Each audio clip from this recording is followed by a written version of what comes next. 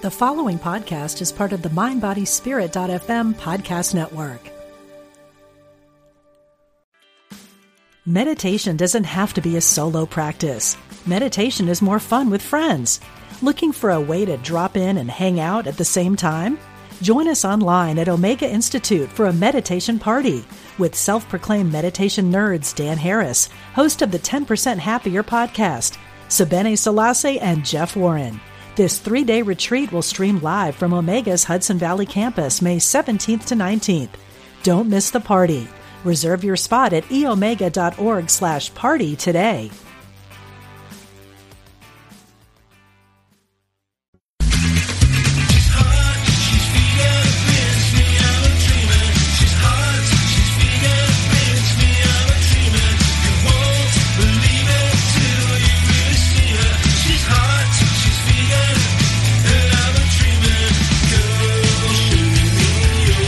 Learn how to eat better, get healthy, and help animals. Welcome to Main Street Vegan with your host, Victoria Moran. We just finished the 21st Main Street Vegan Academy program, which means that 19 people from 4 countries have been here in New York City for the past week becoming certified vegan lifestyle coaches and educators, learning from a dozen amazing instructors, and I actually teach a few of the classes myself. I was doing one yesterday afternoon called Helping the Client Who Deals with Weight Issues, Emotional Eating, and Food Addiction. And I said in that class, most people don't understand these issues at all. So if you're going to read anybody, read Julie M. Simon. And she just happens to be our guest in the first segment of this program. Hi, everybody. I'm Victoria Moran, your host for the Main Street Vegan Show. You can find out more about me and all the stuff that I do at mainstreetvegan.net. We'd love to have you over there, love to have you subscribe to our blog and other mailings, and just stay in the loop with Main Street Vegan goings on. After the break, oh my gosh, I'm so excited. I'm going to be introducing a gentleman and his other half, Dr. Richard Pitcairn, and his wife, Susan Pitcairn. This man was a famous veterinarian 30 years ago. His book about the holistic care of companion animals has been a mega long-term, decades-long bestseller. And guess what? In the past decade, Dr. Richard Pitcairn and his wife, Susan, have become vegan, and they are now experts in feeding dogs vegan, and maybe even some cats. There's a little controversy for you, but that's after the break. Right now, I want to introduce you to this woman that I respect so much. If you've been listening to this show for a long time, you may remember that she was a very popular guest a while back with her book, The Emotional Eater's Repair Manual, and now she has a brand new, beautiful book, When Food is Comfort. Julie Simon also founded the popular LA-based and online 12-week emotional eating recovery program, and she offers workshops at Whole Foods and UCLA in the Los Angeles area where she lives, and you can visit her online at overeatingrecovery.com. Welcome, Julie Simon. Hi there, Victoria. I'm so happy to be back with you. Well, I am happy to be back with you, and I am happy that there's a new book because the world can use it. You know, this whole thing about eating, overeating, emotional eating has gotten so complex because there's also this idea of stay away from my food. You know what? I've been on 150 diets and I've been to therapists and I just don't want to deal with it anymore. So what do you do? How do you help people who do want to work on a more balanced relationship with food without joining in on this kind of some bodies are better than others kind of nonsense? Yeah, it's the some bodies are better than others, and it's also the constant, diet mentality. You have to start to ditch the diet mentality, stop looking for the next diet, and begin to really reconnect with yourself. And my books are all about learning how to reconnect with yourself, with your mind, body, and spirit signals, and nourish yourself and nurture yourself with the loving kindness that you crave, so that you can make better food choices. And I think today, we've got so much going on. Everyone's got so much going on that we're very disconnected from ourselves and from our inner world. And that's what this book helps you get back to connecting to yourself. You are so calming. Just your voice. I hope this is going to be an audio book, too. I would love to have you read your beautiful book to me. So tell us a little bit about your history, Julie. Were you once a practicing emotional eater? I was definitely an emotional eater, and I think a lot of women especially can relate because, we hit our teens and our early 20s, and most of us start to put on a little bit of weight, a little bit of puberty pudge and then a little bit of college pudge, and then we start, especially here in the United States, then we start looking for those diets. And I did all of that, as did my sister and my mother. Excuse me. And I was never very good at sticking with diets, and I was kind of chronically stuck in a cycle of overeating my favorite comfort foods, gaining weight, and then dieting again. And I intuitively knew that we were not designed for this. I intuitively knew that animals in the wild don't weigh and measure their food. They maintain their weight in an optimum range. Our ancestors didn't weigh and measure food. We didn't have scales way back then. We didn't have food scales or people scales. So I knew that something was off with all of this, and I was kind of on a quest to figure out all the pieces of the overeating puzzle, especially in my own life. And I slowly began to piece things together. I realized and found out through therapy and visits to healthcare practitioners that I was an emotional eater. I was using food to calm and soothe myself. It was helping numb the pain of unpleasant emotions, self-doubts, and other negative thoughts. Food altered my brain chemistry, and because food is so pleasurable and exciting, it was really a good distraction, and it filled up an inner emptiness. What I came to understand was that I entered adulthood and I was missing a lot of basic self-care skills, like the ability to move through unpleasant emotional states, as I said before, to comfort and soothe myself, reframe those self-defeating thoughts, and regulate my nervous system. And even though my parents were well-intentioned, they were also missing these skills. And then I began to understand some body and brain imbalances that I had, low brain chemicals that were causing me to select certain foods and stimulants like caffeine, allergies that I had that were causing specific attractions to certain foods. So there were all these pieces to the overeating puzzle, and as I began to put them all together, my life was dramatically improving, and I knew that I wanted to help others do this same thing. Very early on in my journey, I knew that I wanted to help others do this.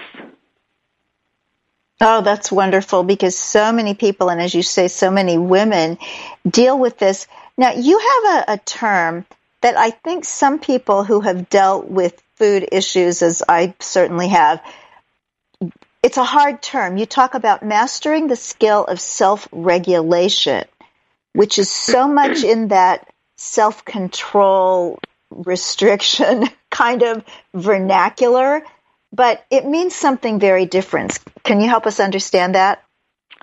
Yeah, self-regulation does it sounds kind of clinical and like you say, kind of restrictive, but it's really not about that at all. I mean, recent advances in brain science have actually uncovered the crucial role that our early social and emotional environment plays in the development of imbalanced eating patterns. So when we don't receive enough consistent and sufficient emotional nurturance during our early years, our brain gets wired for kind of a high level of reactivity. And then it makes it more difficult for us to soothe ourselves, and it leaves us at greater risk for seeking comfort from external sources like food. So when our brains get wired for high reactivity, we tend to be more under the influence of an emotionally dominant part of the brain, what we call the downstairs part of the brain. And it's hard for us to use logical arguments, to guide our behaviors. So it will be difficult for us to say, many of us can say, I know that cheesy noodle dish, is not healthy for me, even though it's vegan. I know that vegan pizza is not the healthiest choice maybe for me, and it would be good or the sweet potato fries. It would be good for me to eat more vegetables, but I can't. I tell myself to do that, but I can't do that. Or I'm eating way too many cookies every night, and I know that's not healthy for me, but there isn't a logical argument that I can use that gets me to regulate my behavior. Well, that's because you're under the influence of an emotionally dominant part of the brain, and we want to connect. We want to get those connections in the brain working to the top part of the brain, the upstairs part of the brain, where that word, the term that we use, self-regulation, where that occurs, okay? That's the part of the brain that's logical, rational. That's also the part of the brain that can soothe and comfort us. So when we don't get enough sufficient and consistent emotional nurturance when we're young, those circuits between those parts of the brain don't develop well and they don't communicate well, and we end up being more, as I said earlier, under the influence of the emotional brain. So what does mastering the skill of self-regulation really mean? Self-regulation refers to our ability to manage our emotions and our moods, to regulate our nervous system, control or redirect impulses and behaviors, disruptive impulses like cravings, and think about things before we act. So in order for us to master this skill, the upstairs logical and soothing part of the brain has to be well connected or properly wired with the downstairs emotional brain.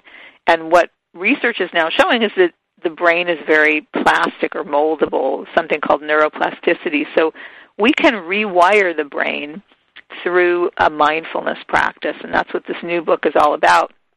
And P.S., let me just say one thing, that this book is never about bashing parents.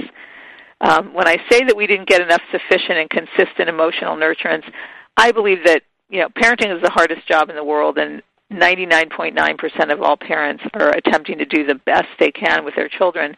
But sometimes parents themselves are missing some skills or don't really know how, to comfort and soothe their children properly, or they're distracted, or they're working two jobs. So it's never about parent bashing, really just looking at what happened to your brain and what's causing you to have struggles with self-regulation. So for those of us who are quite a few years away from toddlerhood, when some of these things started, what do we do? How do we fix it? Well, the good news is that now we can practice mindfulness. What we needed to get when we were very young is something called attunement, very good attunement. Caregivers that are really tuned into our emotional world and helping us understand ourselves, understand our emotions and our needs and thoughts. And if we didn't quite get enough of that and our brain didn't quite get wired the right way or the most effective way, we can now learn something called internal attunement, where we go inward and we learn how to pay attention to all of our internal signals, our emotions, our bodily sensations, our needs, those self-defeating thoughts that derail our behaviors. Learn to pay gentle, kind, non-judgmental, compassionate attention to all of those internal signals, and then learn how to deal with those. So that's what this book is all about. It's all about a mindfulness practice, teaching you how to pop the hood, just like a master mechanic, go inward, and understand what's going on when you keep grabbing, the pizza, when you say you're going to have a healthy dinner and then you pick your favorite comfort food instead all the time. What's going on inside?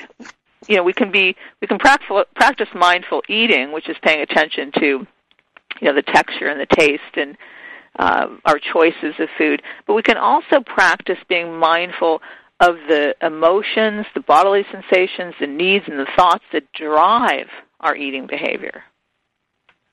Well, it's a beautiful book, When Food is Comfort, Nurture Yourself Mindfully, Rewire Your Brain, and End Emotional Eating. So just in our last couple of minutes, Julie, if you could offer just one piece of encouragement or advice to an emotional eater, what would that be? I always want to tell emotional eaters that 100% recovery is possible. Don't ever feel that you're going to be stuck in this for life. You do not have to be stuck in this for life. There are people like me who have walked in those shoes. I've walked ahead of you, who have complete 100% recovery. They're not busy. I'm not on any diet plan. I'm not on any restricted plan. I don't have forbidden foods, but I know how to take care of myself and my body with food, eating the most wholesome foods. I don't have any struggle in those arenas anymore. So there is recovery.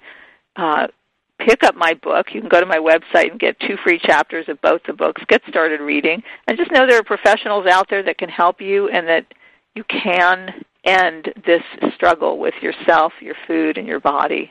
Ooh, amen to that. And that's also my history and my life. And it is no longer a struggle. It is no longer a problem. But it's certainly given me a lot of empathy for people who do deal with it. And I love the way you say there is 100% recovery. There is light at the end of this tunnel. And then you get to go deal with life's other challenges. And life's other, blissful joys. Amen. Amen to that. Julie's wonderful publisher, New World Library, has given us a copy of this book to give away. Well, here's how we're going to do this. Go to Instagram, follow Main Street Vegan, and I am going to take a picture of the cover of this book, and I am going to say, tell me why you would like to have this book. And there will be a winner, and maybe it'll be you. But you know what? Anybody who picks up a copy of When Food is Comfort will be a winner. And we'll put all of Julie's information on the show notes at mainstreetvegan.net. Thank you ever so much, Julie, for taking the time today to be my guest and also taking a lot of time to write this beautiful, helpful book. So everybody else, stay with us. We're going to be back talking about natural health for dogs and cats with Dr. Richard and Susan Pitcairn right after this.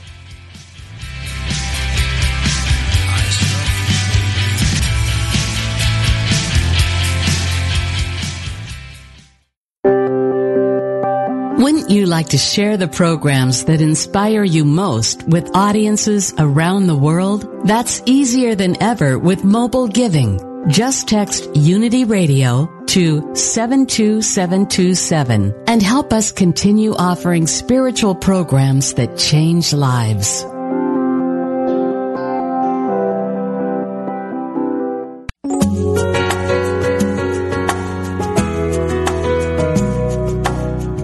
Spirit of Recovery is the place where spirituality and recovery meet, where we support your spiritual growth.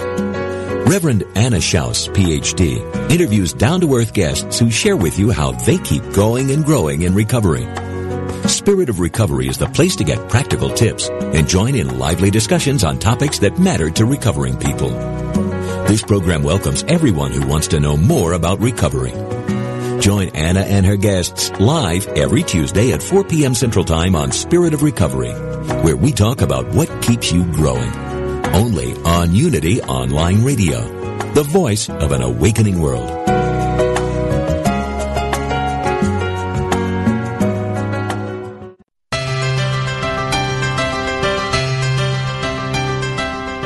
Somewhere, tucked away in the Unity Library archives in Unity Village, Missouri, you can find a secret treasure.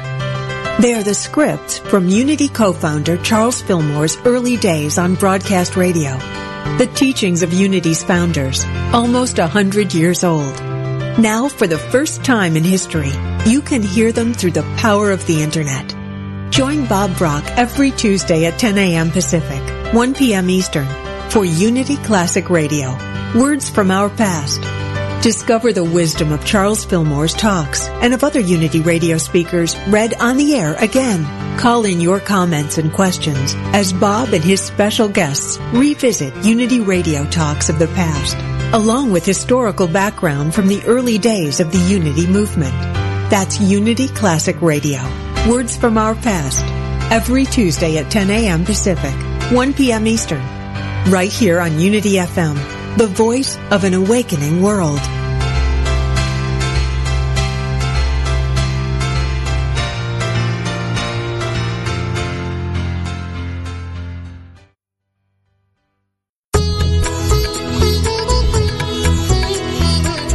The benefits of spiritually conscious living start now.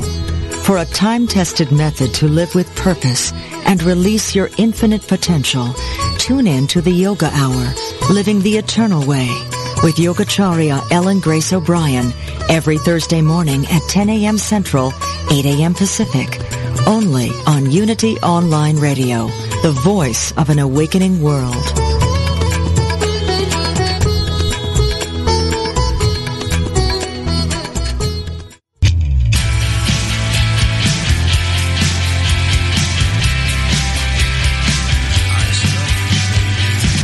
Welcome back to Main Street Vegan with your host, Victoria Moran. I love it when serendipity happens, and it just did, because when Julie Simon, our first guest, heard who our second and third guests are, she said, "Oh, let Dr. Pitcairn know that his book was so instrumental in my life." And it happened that they were able to chat a little bit in person. So that's a wonderful thing.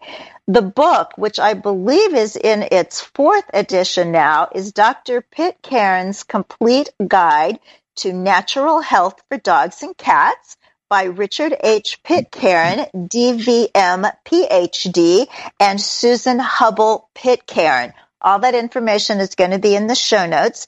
So for those of you who have not been trying to care for your companion animals holistically for a good long time now, and perhaps are not familiar with the Pitcairns, the outcome of 50 years of veterinary experience has resulted in the 4th edition of the Complete Guide to Natural Health for Dogs and Cats. And in this book, there's an emphasis on a reevaluation of the best way to provide maximum health through nutrition and alternative medical care. And what is really unique about this book, you guys are going to love this. I mean, the way this vegan ethic is coming out in the world is so exciting, that this book is bringing in the concern for all the earth and its resources and the treatment of other animals. Don't you think sometimes, we love the cats, the dogs, the parakeets, but what about the cows and pigs and chickens? Welcome, Dr. Pitcairn, Susan Pitcairn. What a pleasure to have you on the program. Thank you. Thank you, Victoria. And thank you for the work that you do on your show day after day. Oh, thank you so much. It's such a pleasure. So I wanted to go back a little bit in history because I was a fan back from the 1st edition and had 4 cats at that time and really used this book as quite a resource. Now, at that time, you weren't talking about plant-based diets for pets or people or anybody, but you were still kind of a renegade. You were still into holistic ideas that I sure didn't get from my local veterinarian. So give us a little bit of where you came from. Victoria, we actually did have some vegetarian choices in the 1st edition, way back in 1981. Yes, and we also emphasized in our recipes for that 1st edition the use of grains and vegetables, and that was different too at that time. Well, I'm glad you brought up the word grains, because I was in a pet food store the other day, just perusing and seeing what was there, and I don't think I could find anything that didn't say grain-free. It was almost like in Human World, gluten-free. But everything for the pets is grain-free, grain-free. Oh. Is there something wrong with grains? It's very interesting that there's been such a movement because there's no science behind it. there's a lot of science behind that animals, and dogs in particular, evolved some 10,000 years ago, extra DNA compared to wolves that produces amylase that digests starches. And that was part and parcel of them associating with humans in our early agricultural civilizations. So this thing that's come up lately, it seemed to kind of coincide with the paleo and Atkins trends for human beings. And we think it's pretty crazy, really. But there it is, and so, but we're finding all kinds of people that are succeeding feeding dogs especially, and even cats, a healthy, home-prepared vegan diet that includes grains. The emphasis is a little bit more on legumes because of their higher protein needs. So this is absolutely fascinating to me because I wouldn't want to feed any human that I cared about an Atkins kind of diet. Right. So, and yet the argument that I hear, and one that I've actually made because it kind of makes sense in my brain, and maybe you can disavow me of this this idea.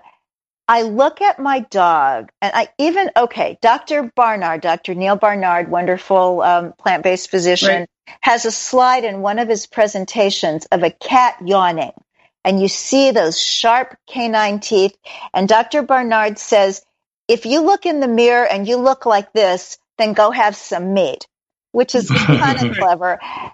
And even dogs, the shape of the leg, the teeth, they just seem like carnivores, not to mention that my dog really thinks squirrels are for dinner. So, right, of course, obviously they're carnivores. I mean, by nature, that's how they evolved, or omnivores more in the case of dogs. But, I mean, wild canines do eat fruit and, like berries and things, and will eat greens and things like that.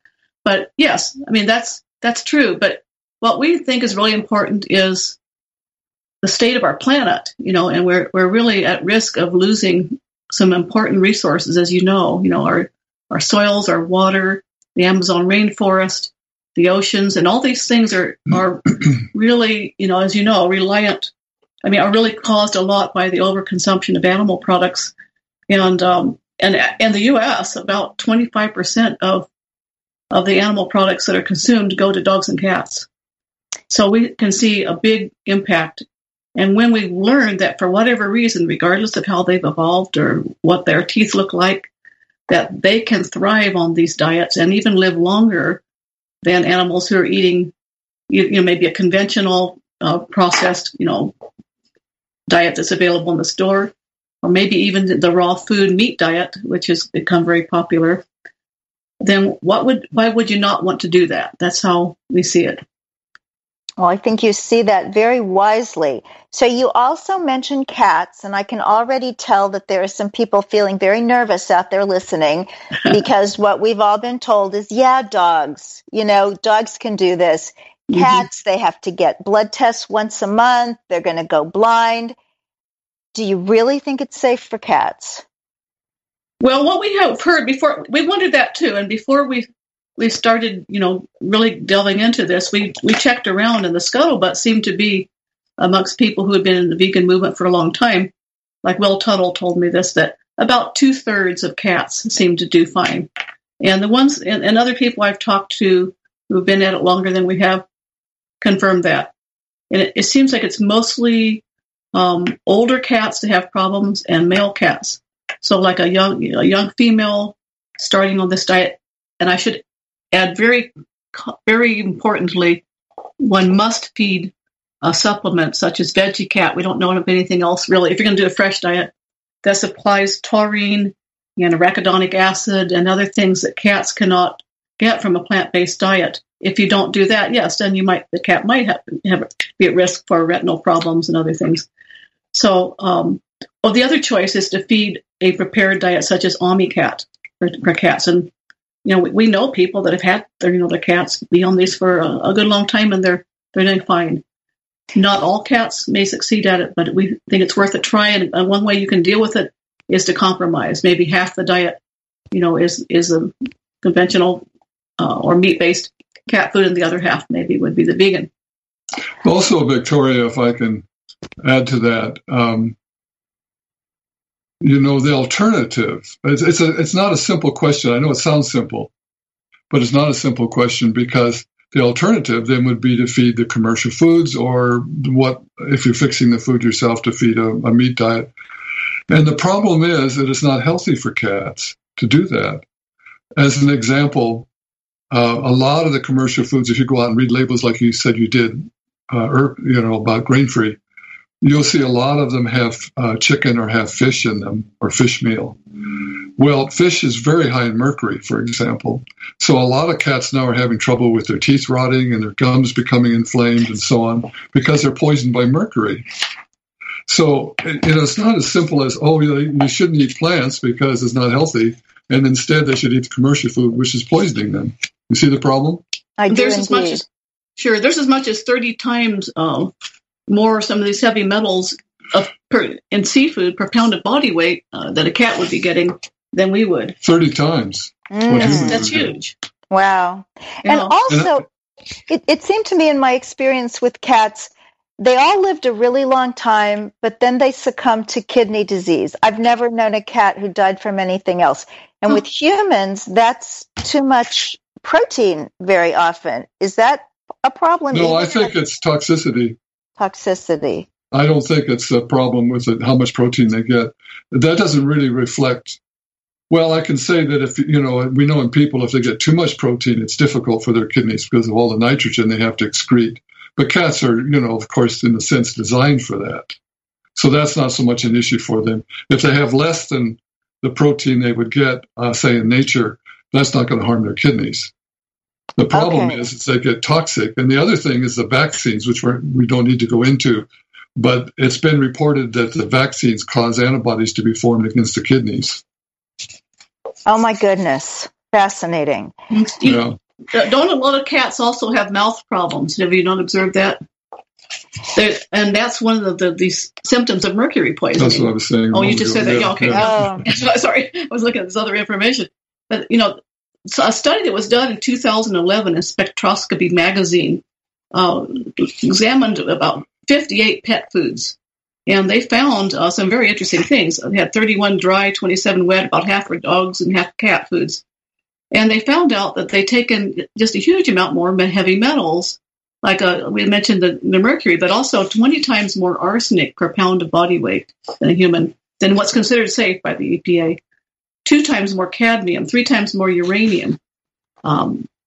That's cats. Okay, a dog can be as much as 120 times more mercury per pound of body weight, 20 times more arsenic, and so on. And so that says nothing about dioxin and all those other things, as you probably are quite aware of.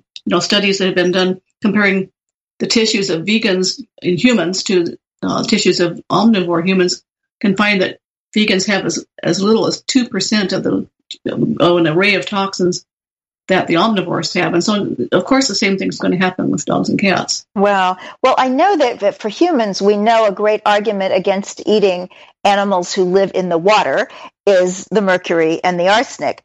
But that statistic about dogs is fascinating because most people don't feed their dogs fish. Where's all the mercury coming from for the dogs? It's in the animal's flesh, in the fat. Mm. Well, also livestock is fed a lot of seafood by That's cats. right. And the arsenic accumulates especially in chicken kind of based foods, because they feed it to them for. Well, in chickens, a report came out, I think it was last year. It wasn't about dogs and cats, but it was about the chicken that's sold in markets, not organic chicken, but just conventional, if you will. And they found that they contain arsenic above the acceptable level by was it FDA or EPA or whichever organization. And the reason is that the producers of chickens feed them an arsenic compound to control coccidia. And so basically, if you're eating chicken regularly, you're getting excessive amounts of arsenic, according to our government. Well, you can imagine what it is in dogs and cats because they feed that even more of it. Well, it is fascinating to me how everything is so connected. I was talking with our first guest about emotional eating and getting out of the diet mentality. And when I think of a person in diet mentality, I'm seeing chicken and fish. And that just sounds like a great way to be toxic, whatever your species. So in this new book, this is a revolutionary book. You are talking about things that, as far as I know, no experts in animal health have ever brought out to the lay public before. So what brought all this on? Well, actually, how it started was we saw the film Cowspiracy. We showed it at a potluck group we were doing that was really more about sustainable living, green living. And we went vegan overnight. This is in 2014. And then shortly after that, Rodale Press contacted us about doing another edition of our book. And we just kind of put two and two together and started asking questions. We learned that the longest lived dog in the world, Bramble, who was on a vegan diet, it's been replaced by another dog, but she lived to like age 26. That seemed good enough, So we started, doing research, started talking with people who'd been doing it, and the people at Veggie Pet, and who've been making supplements, the people who manufacture V-Dog and other kinds of vegan-based foods, and we were quite encouraged by what we saw, and so we really thought this is an opportunity to make a difference, because like something like half of people have dogs and cats, and so we have some reputation in this field, so we thought we really better focus on this and see what we can come up with. And so we worked actually hand in hand with Ashley Bass over at Veggie Pet when she was reformulating their supplements, and so we kind of up to the levels of some amino acids and other things in the recipe to make sure that everything, all the recipes that we have and all the recipes that they have, match the AAFCO standards of the American Association of Feed Control Officers. They have certain standards like, X% of protein per calorie for dogs, for cats, so much magnesium, so much, all these different things. So all of our recipes actually meet, if you follow it to the letter, actually meet these requirements as far as we know, according using nutritional databases. Well, your recipes are delicious because when I have made them, I have tasted them. My personal favorite are the little burgers. Yeah, oh, good, thanks. A lot of people like the tofu nut loaf too, or tofu meatloaf. Yeah, I think if it weren't in a book for companion animals, you would have a great cookbook for people. And when you said that about half the people, and I presume this is in the United States, live with companion animals, I just learned that your fourth edition is being translated into Chinese and Korean to be published in those countries. And I remember spending a lot of time in China back in the 90s. And at that time, you had to get special government permission, and it was rarely granted to do what they called raise a dog. And now, Do you know why? Why? Well, I think it was part of, when I was there, it was the early 90s, and so it was just a little bit past the Maoist era. And I think it was seen as a sort of capitalist, self-indulgent, thing to do. But, now we know it's good for health and good for the soul. So how wonderful that people around the world are going to be having access to this for the animals that they love. So what results are you seeing in animals who have made this change? Well, we've had quite a few good reports from veterinarians that I still do some teaching and sharing information in veterinarians that are being trained. And my special interest in alternative medicine has been in homeopathy. So we have a training program for that, and we include nutrition. And we've had some really good reports. I'm not really in practice myself now for the last decade, but we've advised friends and others to make a change. An example would be in our vegan potluck group here, there's a woman that she just asked me, what do you think I should do if you have any suggestions? Because her dog has been diagnosed with skin allergies, and it scratched all the time. She said day and night. It was really difficult. And she'd been going to an alternative practitioner, veterinarian, for every week for some time. And I said, well, why don't you just try, a diet without any animal products? Just try a plant, because she herself is vegan. And why don't you just try it for a month? And she did. And the next month she told me her dog had no more symptoms. Wow. So it was quite dramatic. Yeah. Now, skin problems and smelly, ears and discharges and all these kinds of things seem to be one of the first things that people notice. If anybody can go on to Amazon and look at the reviews of like Natural Balance Vegetarian Kibble or V-Dog, and you can see a lot of testimonies of people that say that, that they didn't believe that would happen, but their dogs, the cat's problems cleared up. Yeah, and I think to me, it's really confirmation. It's like going back to what Susan said, how we ourselves began to change, and then that was a stimulus to look into it more deeply. The whole issue of, well, what about toxicity in food and the chemicals and the GMO and all these other things.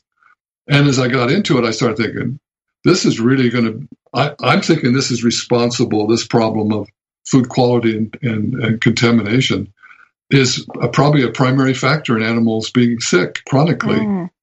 And so when I had that idea, and started investigating it, I felt there was evidence for that. But the confirmation comes from when the people stop feeding those animal products and the animals get better. I mean, it has to be something in the food they were eating before, doesn't it? Logically. Yes. Yeah.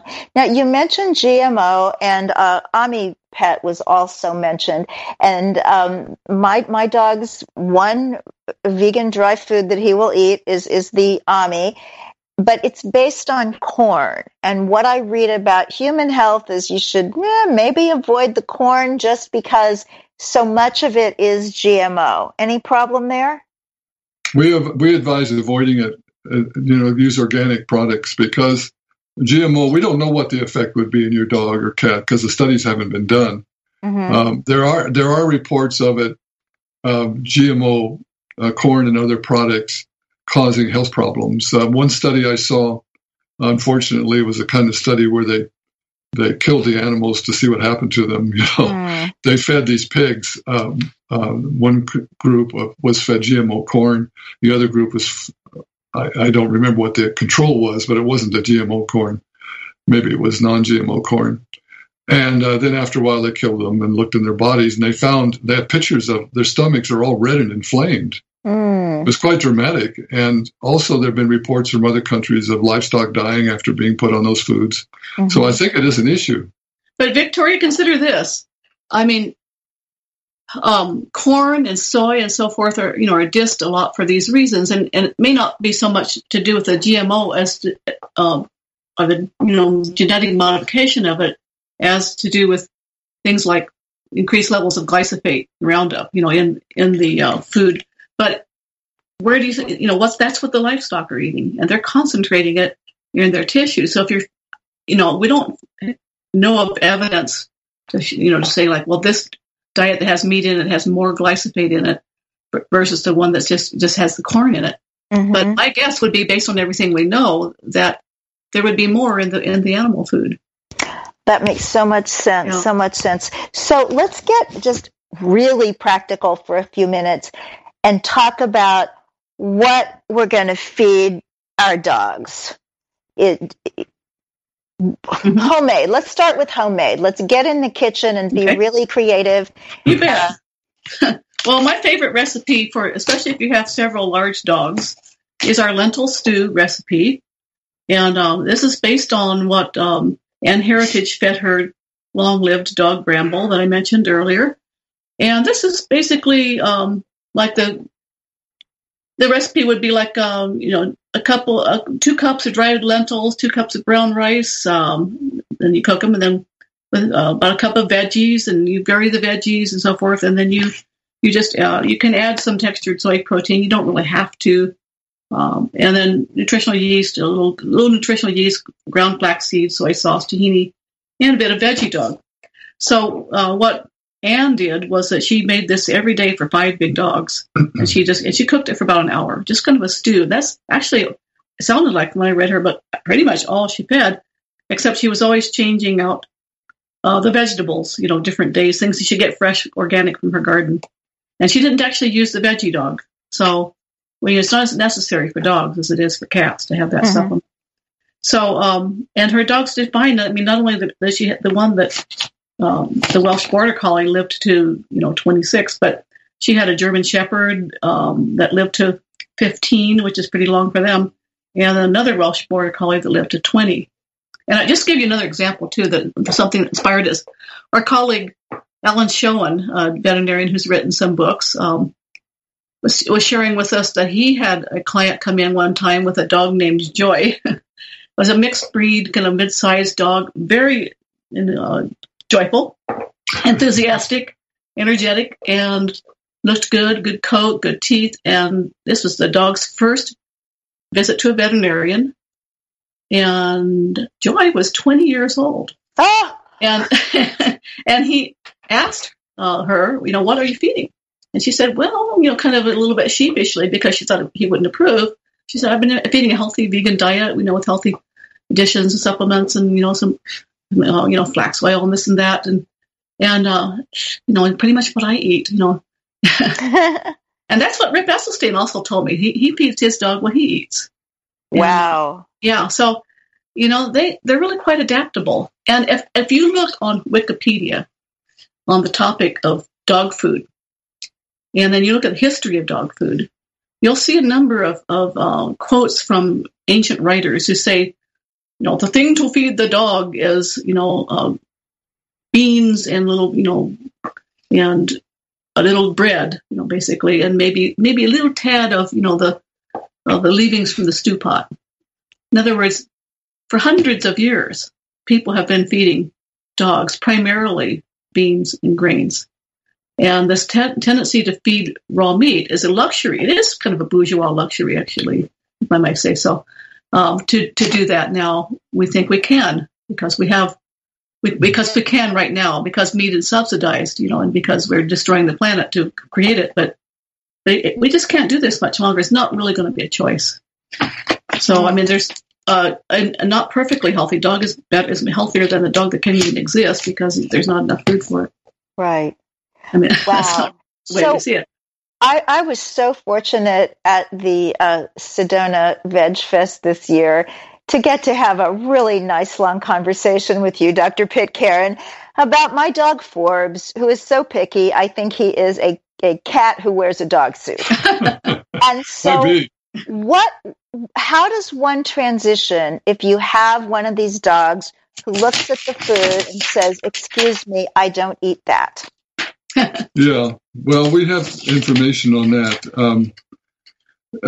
Usually our experience with dogs, at least, is they generally will just accept it immediately. But as you say with your dog, there are some, I'm speaking now from more of my clinical experience, okay? Because as I said earlier, I focused a lot on using homeopathy as my method of treatment. Excuse me. And I found some occasional dogs that had trouble like you described, but I interpreted that as having some kind of a health issue. And so then I would get the details of the way they acted. For example, some dogs may, when you offer them food, they'll sniff it and walk away. Others will go ahead and take a bite or two, but then they won't eat any more. Some will eat some, but then they act like it makes them sick and they throw up and so on. So there's different patterns. But whatever it is, I would give the appropriate homeopathic remedy to them, and then that would go away, and they could eat whatever without any problem. So that's the way I approached it.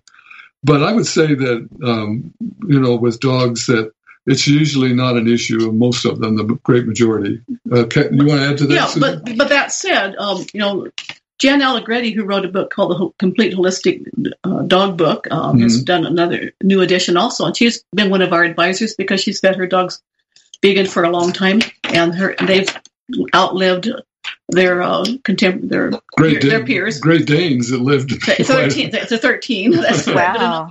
So and she's advised a lot of other people on this, and what she has found is that to make food more palatable, it helps to do things like the following: to add oil, it can be coconut, flax, olive, hemp, and so on. To add spirulina or blue-green algae or powdered seaweed. Cats like the seaweed especially. Nutritional yeast, both species like that. Tomato sauce is a good topping. Some soy milk. Tofu would be good too. You can even use some Earth Balance, buttery spread And if you have a vegan broth or gravy that you've made that's delicious, that does a lot for them too. And a few little mushrooms and things like that, I think, can be helpful as well. In our book, we have some tasty tidbit kind of recipes at the end of each section on dogs and cats, things you can add to kind of make it more palatable. Wonderful. And anyone listening, if you are a pet parent, if you are a pet grandparent, this book, Dr. Pitcairn's Complete Guide to Natural Health for Dogs and Cats, it's just a must. You know, it's like being pregnant and not getting what to expect when you're expecting. I mean, you need this book if there are companion animals in your life. Now, when we're starting to feed, let's start with dogs and then we'll move to cats, plant foods. What are the plant foods that we should not be sharing with them? Well, there's a general statement that's made in kind of the pet feeding world to not feed onions, chocolate, grapes. Not everybody agrees with these different statements, but I mean we have a list in our book of some of these things that people caution about. But pretty much, it's mostly the same foods that we can eat. If they like it, then good. But you wouldn't want to, of course, feed a lot of sugar and all that kind of stuff. Yeah. And I can add from my clinical experience. All the years I was in practice, I never had a situation where anybody brought a dog to me that had been made sick by a food they fed. I mean, I don't mean like the commercial food. I mean like they gave them grapes and they got really sick or whatever. Right. I never saw anything like that. And it's also I find that a lot of it is really exaggerated.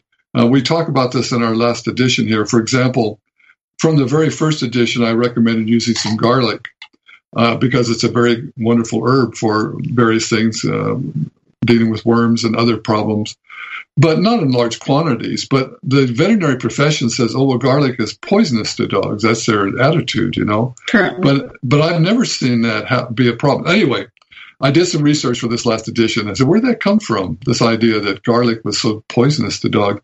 And I found one study, and the study was they had taken, I think it was beagles, and they had ground up and extracted 130 cloves of garlic that they then gave by stomach tube to these 30-pound beagles every day for a week. Yeah, that could cause some problems. And then they found that there were some blood changes, and the cells looked a little different, but there were no symptoms, and there was no anemia or anything.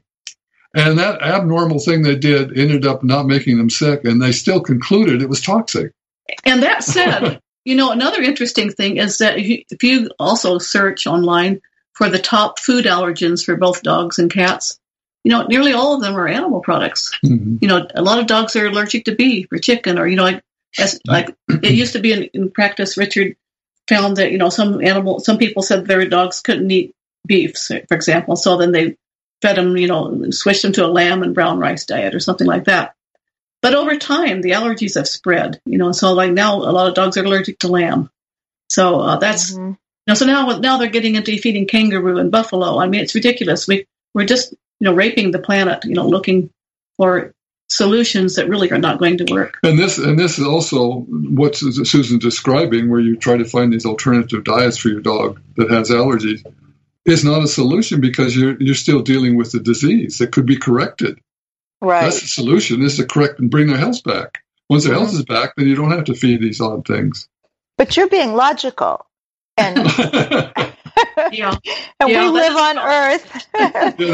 That's my weakness. Yeah. So, well, there is actually a very, now that you mentioned that, there is a very emotional component to this. There really is. We've observed that. I mean, some people get almost vitriolic about it and feel that if you recommend feeding anything other than raw organic meat, maybe some deer they just shot or something, to their dog, like you're somehow offending them. It's immoral. It's immoral. Like some people have actually said some pretty nasty stuff to us. So I mean, and I've had people tell me that, they'll say how, put it even in terms of, well, you look, like you said earlier, you look at a dog's mouth, you see the teeth and you see the kind of body they have. They're carnivores. They're supposed to eat meat. I've even heard people say God made them that way. They were designed that way. And they're making their objection as they're munching a hamburger. Right, and they're frugivores. And they're primates.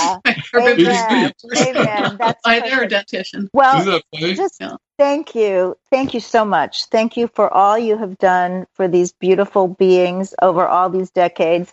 Thank you for joining the vegan fold and extending your influence out even further. So everybody, Dr. Pitcairn's complete guide to natural health for dogs and cats. Also check out their YouTube channel, the Richard Pitcairn, Pitcairn channel. Our first guest's book, Julie Simon, When Food is Comfort. Thanks to our engineer, Jeff Comfort, and to Unity Online Radio, and to all of you, my very valued listeners. God bless you. Eat your veggies.